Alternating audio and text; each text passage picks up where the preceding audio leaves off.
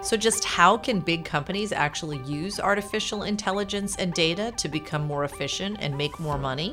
On this episode of Powered by Battery, Ali Ghodsi, the co-founder and CEO of data analytics company Databricks, tells us how. Ghodsi, who hails from Iran and was educated in Sweden, also talks about how he and a group of 5 other academics from the University of California at Berkeley banded together to create an open source technology called Apache Spark and then turn it into a venture-backed company. Have a listen. Well, Ali Ghodsi from Databricks, thanks so much for joining us. Thank you. Let's talk a little more about kind of where you guys are today from a business perspective and the specific problems that you're solving for customers. I guess this was a few months ago when you guys raised some financing. I saw you quoted a couple times as talking about how Databricks is selling boring AI, I guess, as opposed to sexy AI, which I'm thinking of self-driving cars, something like that, talking refrigerators. What do you mean by boring AI? What does that really mean for companies? Yeah, really what's happening in the market is that every Fortune 500 global 2000 company is waking up, they're bored, their CEO realized that they only maybe have 5 years left, or they're going to be outcompeted by some new tech company that's using data and machine learning, and they're going to be put out of the business that they started, and they've been succeeding at for hundreds of years. This is companies in multiple industries, you mean? In every industry you can find this, right? Okay. I mean, examples like Uber is disrupting even taxi medallions, like a commodity, Right. old 100-year-old business. Right. Right. Amazon with the retail business, Google and Facebook with the media and so on. Right. They're seeing the writing on the wall. They know we don't have much time left. We better get our strategy together. We have to become a tech company. We have to become data driven, and we have to start applying AI everywhere, or we're going to disappear. This is what most company boards and CEOs want to do. Okay. And they're freaking out. It's very hard for them to find the people that actually can build this stuff for them. They don't have the 30,000 engineers that Google has. They don't have all the PhDs. They haven't been able to soak up all the professors from all the top universities like these few, the FANG companies have. Right. So what they need to do is actually get their data strategy together and actually get it in a place and just break the silos they have in their organization and have a data platform that they can actually leverage so that they can become more data driven. So most of that stuff is the really boring stuff. The actually really sexy AI, the self-driving cars and the Alexas and so on, and Ex Machina replacing mankind. That's not what they want to do. They just want to connect their data systems that they already have. They have lots of systems. Those systems have all lots of data in it, and they've been collecting that for 10, 20, 30 years. They need to connect it in a place.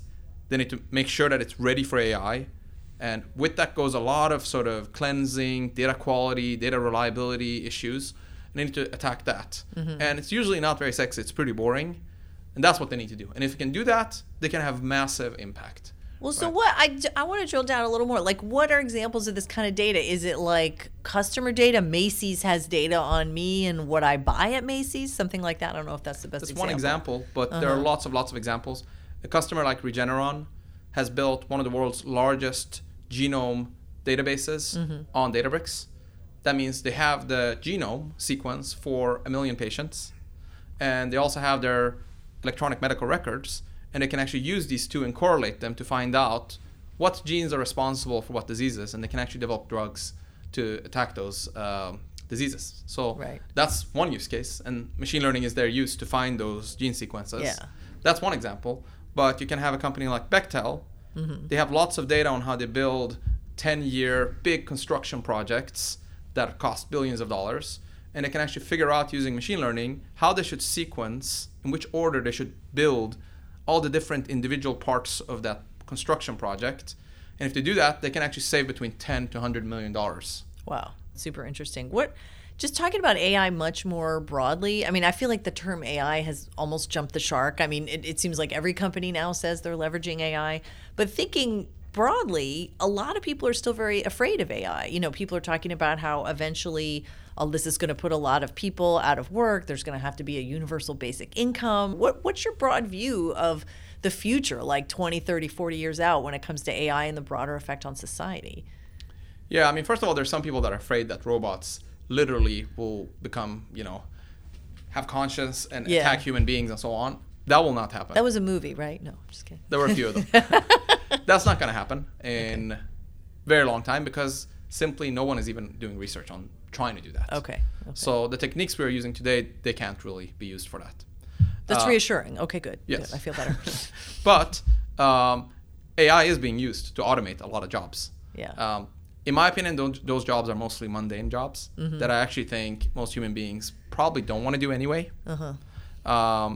So I think that's just good. There's a different question that has nothing to do with tech companies, which is, okay, as those jobs get replaced, what are those human beings going to do? Exactly. How are they going to get an income? That's, I think, more of a wealth distribution question. And maybe it's a more political question. Right. But as long as AI is not making healthcare, education, housing, or access to food any worse, it's actually not making anything fundamental on the planet worse off. Right. Right. And in fact, AI can be used to improve all of those things, and it is being used to improve all of those things. So it's actually good for mankind. Now, if we decide to take all the wealth that creates and give it just to one guy, that's not so great for everyone else on the planet. Right. But that's a different question. That's a different movie, right? I'm thinking of Yes. Tony Stark or something. Yeah, exactly. Well, let's backtrack a little bit now and talk about your background personally and exactly how you started Databricks. Yeah, it's pretty simple. I was born in Iran, and right at the revolution there, and we actually had to flee as political refugees. So my parents picked Sweden of all the countries, and that's where I grew up. And I did computer science, and eventually got a degree there, and eventually went down the research route and took a faculty job there. And eventually, actually, I started collaborating with some American researchers here. I was a gentleman who was at MIT at the time. His name was Jan Stoika. And I started working closer with him, and eventually actually ended up coming here to be a visiting researcher here at UC Berkeley in 2009 with the same gentleman, which I had been working with when he was at MIT a decade earlier. Okay. And that's where it all started. Sort of all the stuff that we're doing today at Databricks started right there. When you were at university in Sweden, I'm assuming you're studying computer science. Did you start out with a focus on, because the way the company was started was an open source databases. Did that focus start there, or did that not happen until you got to Berkeley? No, that was later at Berkeley. Yeah. Okay. I actually focused on kind of decentralized distributed systems. These days, cryptocurrencies and things like that. That's sort of what I did my PhD on, kind of. Was there a moment, or how did you kind of start to think maybe there's a company in this research that I'm doing? Yeah, so what happened is basically 2009, we were getting quite a bit of funding from Silicon Valley tech companies, and we saw what they were doing. And what they were doing is they were claiming that they were getting fantastic results using AI techniques from the 70s. And we didn't really believe them, because those techniques were well known to not work. So we started working closer with them, and actually it was true. They were getting superhuman results. They had amazing, they were being able to do predictions that no one else was being able to do at the time. How, though, with the old technology? Yeah, that was the thing. That was the head scratcher. But it turned out that those techniques, which everyone had written off, especially in academia, where we were from, they actually worked great if you just added 1,000 times more data to it. So they had just not used enough data on those algorithms. Okay. And it's because there weren't billions of people connected to the internet in the 70s and 80s, and we didn't have the hardware. So we just tried it with small data, and the results weren't great. Turns out, late 2000, much more data, superhuman results. And it was fascinating to us. And I don't know if you can talk about these companies, who they were, what were the problems they were trying to solve? Well, it was the usual suspect. It was, Facebook, Twitter, Airbnb, and they were using massive amounts of data. They could, predict exactly what you wanted to buy, predict exactly what you wanted to see, and they could do all kinds of predictions. A lot of them were under NDA, so I can't sort of share them, but they were sort of really mind-boggling results. We were shocked. Can you really do that? This was 2008 and 2009, so a long time ago. And then what happened next? You started this company with some co-founders, right? Yeah. So I'm assuming you're working with a small group of people at this point. Yeah, so this is the research team at UC Berkeley, and we're sort of completely blown away what these companies are doing. And we look at the enterprise space, what enterprises are doing, it's totally different. The enterprises, they have these old traditional data warehouses. They're locking their data into it. They're not doing anything interesting with it. Okay, so we wanted to revolutionize and democratize this stuff. We're Berkeley hippies, and we're like, hey, we can open source this stuff, and we can bring it out to the world, and everyone can use this, and it'll be awesome. We can have impact. The impact we want to have is people using it. We don't want to make any money. Right. So that was our thinking. And we started the Spark project, actually. It was called Spark at the time. Right. Right there at UC Berkeley in 2009. And actually some other projects that also ended up being really influential. Now companies build them on them as well. Okay. But the goal was very simple. Have as much impact as possible. We actually tried to give away the software to open source companies in Silicon Valley at the time. And they all like slammed the door in our face and said, we're not interested in this stuff. Even for free. They didn't want to take it. We're not only saying that, we're saying you get the credit for it. Take it. We don't want it. We're researchers. We're going to move on and do the next cool thing after this. Right. So we don't want it. Take it. It's amazing though. Please take it. And you can have it. You get all the credit. And they were like, nah, this is not enterprise software. It's not secure, But, so yeah, it wasn't working. Nobody was interested. And then, okay, so what happened? Did you pivot or did the market change? What happened that led you to start the company? 2012, we started discussing that, basically, they're not going to pick this up. There's no way. Like, they're just into this Hadoop thing that they have. And for us to really succeed, we probably have to start a company ourselves. It's the only way. Like, if we want to have impact with this software, we probably need a company. And we've got to do it ourselves. And just so for members of the audience who don't know what Hadoop is, that's another data technology, right? But that was started by a company, right? Inside a company, or? Yeah, it was started actually inside Yahoo at the time. Okay. But, it's more or less dead these days. It's still used, but it's sort of waning. And we actually were doing research on Hadoop, and we could see how bad it was. Yeah. So we could see it's really easy to improve it. Okay. But the most important thing is you couldn't really do any machine learning or AI with Hadoop. Okay. And our first use case with Spark was actually an AI use case. It was, in fact, predicting what movies people wanted to see, because we were helping one of the researchers at UC Berkeley participate in what was called the Netflix competition. So sort of like, and Amazon recommends if you like this book, you might. Yeah, like they had a this competition too. At the time, which was very successful, where they said you get, I think, $500,000. Wow. If you're the best one at predicting what movies people want to see. So everybody submitted their sort of proposals, and the researchers at Berkeley were like, it's really, really hard doing this. We can't participate in competition. And we said, why? And they said, well, because we're using Hadoop to do the AI, and it really is not good. Mm-hmm. It's terrible software. Yeah. So we helped them build Spark for that use case. Right. And they actually ended up getting the highest accuracy level you could get in that competition, but they submitted it 20 minutes after someone else who got the exact same accuracy level.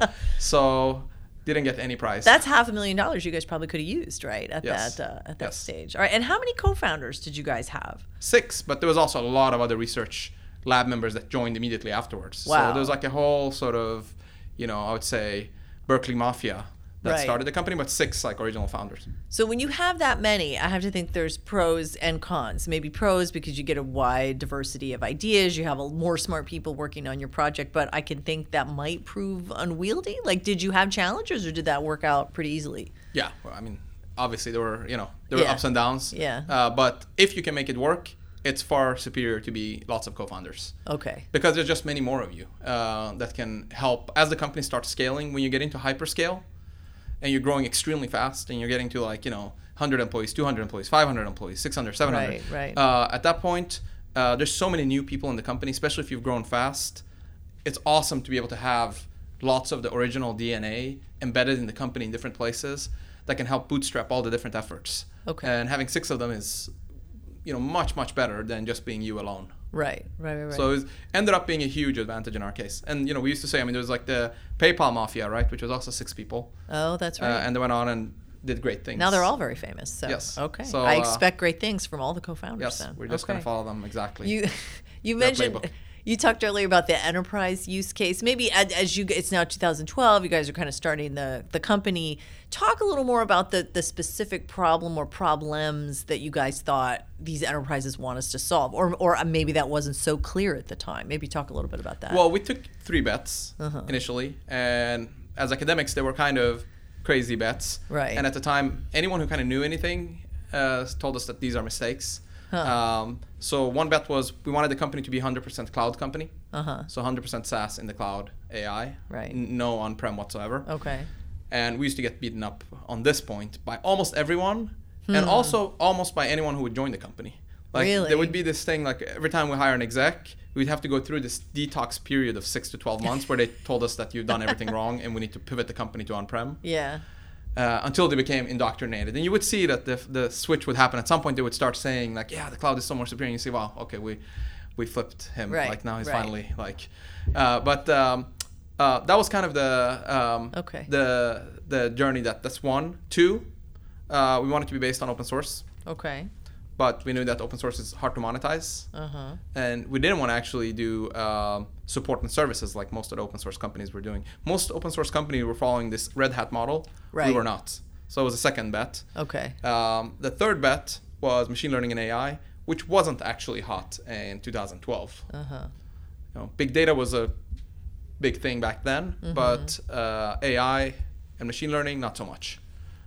So those were the three big bets that we took early on, and they all had big challenges. And then what was it hard to raise funding? Were investors skeptical because of those three things? Those were all kind of controversial positions that you're taking at the time. Well, when you start a company, you sell the dream to the investors. Right. And if you have good pedigree and the software kind of looks good, they take a bet on you. So things were good 2013, 14. 15, it started getting wobbly. And actually, it's kind of interesting because 2015 is actually the year in which Spark actually finally took off. So this whole thing that we were fighting for and everybody sort of didn't want, and there's a lot of FUD in the market against it. Right. 2015, it just exploded.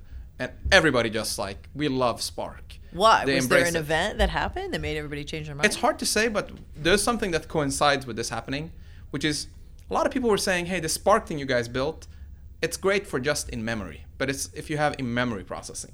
But a lot of data sets are really large and they don't fit in memory. So then your technology doesn't work for that. This was the FUD, and it used to drive us insane. So in that year, we partook in a competition.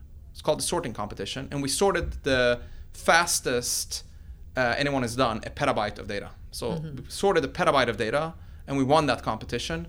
And we didn't have a petabyte of memory. So it kind of proved to everyone that this technology absolutely works, not just in memory, but also for really huge data sets that don't fit in memory. Right. And so at the same time that this got announced, people started sort of jumping on Spark, and you would see the same companies that had told us that, this is not interesting software, suddenly had sort of videos on the webpage saying, literally, we love Spark.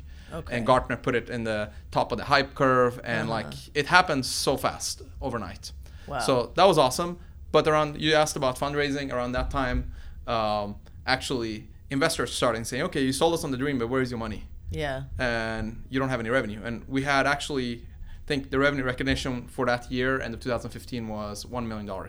Yeah, not a lot. Yeah. Okay, yeah. Yeah. Okay. So, All right. so 2015 was a tough year for us to raise money. How many employees did you have that year? Probably around 100. 100. And now you have how many? We're over 700 employees now. We're talking to Ali Ghodsi, the co-founder and CEO of data analytics and AI company Databricks. Up next, we'll talk to Ghodsi about what it's like to go from academia to the corporate world and the special skills he needed to learn to actually run a company, in particular, recruiting top functional executives. Are there some lessons that you feel like you learned, maybe things you guys wish you had done differently that might help other people that are trying to do the same thing? Yeah, I mean, don't try to reinvent the wheel. Bring in the pros who've been doing this for a long while. Yeah. And the problem with academia is that you have extremely smart people, and they've been always incentivized to kind of break the mold, do something different. Like in academia, you're supposed to do something that no one has done before. You're supposed to publish a paper with a result that no one in mankind ever has been able to do before. Right. So you're always thinking about questioning everything, questioning the status quo, and coming up with a different way of doing it. Okay? That's awesome for coming up with an innovation that's going to disrupt the market. So that's great. Okay. That's check. Yeah. But now you're running a company. You got to do marketing. You got to do sales. You got to do biz dev. You got to do finance. Applying that sort of thinking to each of these departments, it's a horrible mistake, and almost all academics make that mistake. So they go like, oh, why should I pay a salesperson $300K? That doesn't make any sense. I'll pay them $100K, and I'll change their comp plan like this, and I have my own formula I'm going to use. And I'm not going to do marketing this way.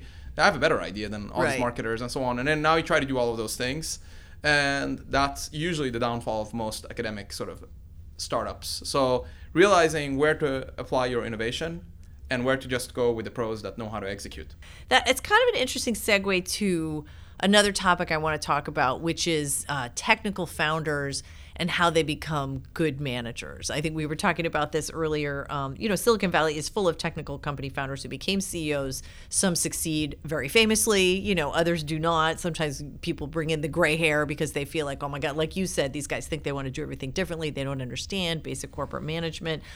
How did you approach that as a very technical founder, or did you approach it consciously, and did you just kind of go by intuition? No, I mean, it's, you have to work really hard and learn all those new things. And if it's a completely new job, for me, this was like my real first job out of academia. Wow. So yeah, you have to relearn everything. And the way I would say that my advice would be, treat it as something completely new that you have to learn from scratch. Uh-huh. And most of the things that you know probably won't apply. Really? And in fact, most of the things that you're good at probably won't help you as a CEO. What's an example? Just like as a CEO, I don't think we'll be very successful if they enter a research lab and they try to come up with some innovation. Exactly. Well, what are some examples of things that you did? Did you read cheesy business books? Did you seek out mentors? I mean, what did you do to try to learn? All of the above, yeah. Yeah. Read, every book you could find, talk to everyone who's done it before. That's, and then, make a bunch of mistakes. Right. Okay. That's the way to do it. Basically, as a researcher, you get rewarded if you look at some problem, find some really hard problem that no one's been able to sort of crack before, and you come up with a solution and you crack that problem, and you write a paper that communicates that really well to the world. If you can do that really well, you will be an amazing researcher. You don't need to be a great manager. You don't need to be a great mentor. You don't need to be great at giving speeches even. You don't need to be good at any of the things that are needed as a leader in a company. Mm-hmm. As a CEO, there's completely different skill sets that you need. You need to learn them. It's as simple as that. Do you think most technical CEOs can do that, or is that the exception, that maybe in the end they need to step back to a CTO, to a chairman role as a company scales? I think if they're open to learning those skills, it's very simple. I mean, it's 4 things basically you have to do. One is you have to come up with a vision for the company. Right. And it has to resonate with everyone in the company. You have to keep repeating it to everyone in the company. Yeah.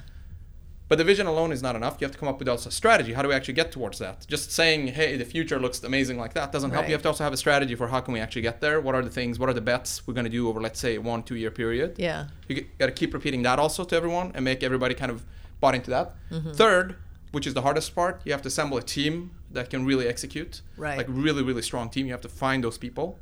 And then the fourth thing is, how do you align that team to like really gel well with each other and execute on that vision and strategy? Those are the 4 things you have to do. It's a different skill set than what you do in research and academia. If you're open-minded and you're willing to learn to do those 4 things, you'll do great. So you have to check your ego a little bit. But if you think like, oh, I know, I'm like world-class researcher, I'm the smartest guy in the room, I know exactly, and like this is really stupid stuff that this company people are doing. Yeah. And you get in there and you're not trying to learn those 4 things that I said, and you're not trying to do them. Then, you have a limited. Of those 4 areas, what's been the toughest one for you? Oh, it's a hiring one, for sure. In a competitive market, and if you haven't hired, so you're a technologist, you're awesome at technology, great, you know everything about technology. Okay, but now you have to hire a head of marketing. Mm-hmm. What do you know about marketing? Not much. Yeah. All right. Okay, now you have to hire a head of sales. What do you know about sales? Okay, now you have to hire, say, BD person or a finance person. What do you know about that? How do you know? How can you size them up? How do you find really, really good person and then also be able to hire them and convince them to come join your vision and talk to them in a way so that they can get that vision and the strategy that you have. That's the hardest part. Have you focused on networking very specifically then in order to try, because in this market hiring is so crazy and hiring is probably your number one pain point. How have you kind of developed your network? Because I'm thinking your network was probably very academia focused, right? I usually joke that I'm the chief recruiting officer. Yeah. I mean, half of my job is recruiting. I'm so that's what you do all the time. That's kind of like the job. Right. You Right. You have a fancy title, but really what you're doing is recruiting all day. Well, let's talk about the company's culture a little bit. How has it changed as the company has scaled? Because your company has scaled extremely rapidly. How has the culture changed, and how do you manage that? And what are your biggest concerns there? Yeah, I mean, the interesting thing is that culture kind of doesn't matter, and you don't need to care about it when you start the company because everybody knows each other. And in fact, the first people, like 20 people at Databricks, were all the same. So we already had the same culture, so we didn't have to even be explicit about it. Yeah. Everybody thought the same. Through osmosis, everyone would just do the right thing. Right. And you can kind of continue managing so that decisions are made the right way all the time. You don't need specific culture or anything until you hit, and this, a lot of people have talked about this, Dunbar's Law, which is 150 people. Yeah. That's around 100, 150, 200 people. Now you don't longer anymore know the name of everyone. Mm-hmm. And Now you have managers who manage managers, and there's another person. There's like many hops between them. Maybe they're in a different continent. Now suddenly you can't actually be everywhere, and you can't make sure. And these people come from very different backgrounds, especially if you hired execs. So how do you actually make sure that they're doing the right thing, and that they're? So that's when culture actually becomes important. But in some sense, then it's too late to put a culture in place. So you should have actually started earlier when you didn't need a culture. But now you actually need a culture, because those cultural principles is kind of how you govern the company. And it also probably governs how you hire, right? Because you want to be hiring people who are going to fit into that culture. Yeah, you want to hire people that fit into your culture. You want to promote people that fit the culture. Right. And you kind of want to not have people who are not fitting the culture anymore in your company. And you want to continuously communicate that culture, especially at Databricks. Every time we have all hands, I always ask, how many people joined in the last 6 months? Right. And it's like 50-60% of the audience. Wow. So you got to keep repeating that culture. Yeah. Because 60% only been here less than 6 months. Oh my goodness. Well. So how have the jobs of your executives changed as the company has grown? I mean, it's more than just I'm managing more people. I'm managing different issues. And I don't know if you've wound up even swapping out a lot of the top executives of the company, or if a lot of those people have stuck with you since the beginning. Yeah, I mean, we've been fortunate that most of them have actually stuck around. Yeah. But in many cases, what you do is they get a new boss. So the thing that's strange about really hyperscale companies like Databricks is that in most companies on the planet, you can actually grow in your career much faster than that company that you're in is developing, right? If you're in a big, Fortune 50 company, you can progress in your career quickly. That company is only growing, 10-20% every year. Right. In companies like Databricks, the company is actually outgrowing you much faster than you can grow in your career. Very few people can actually keep up with the growth of that company, right? We're doubling every year, tripling every year. So it's a natural thing. People just have to get used to that. You might be doing a job today that you were hired for and you were managing all of that. Now you're going to get a new boss, and your scope is actually going to decrease.